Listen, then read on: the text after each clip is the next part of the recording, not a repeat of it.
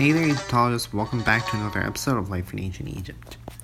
The ancient Egyptian brewers do not seem to have suffered much from this lack of a song, however, as their product was immensely popular. The common name for beer back then was Heket, or Hekt, or Henket, or Tenemu, giving the goddess Tenet her name. But there were also names for specific types of beer.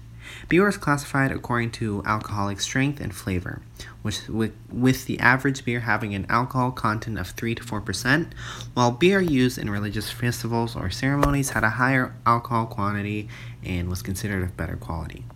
Men and women and children all drank beer as was considered a source of nutrition, not just an intoxicant. Beer was regularly used as compensation for labor, and workers at the Giza Plateau, for example, were given beer rations 3 times a day as payment. Rations.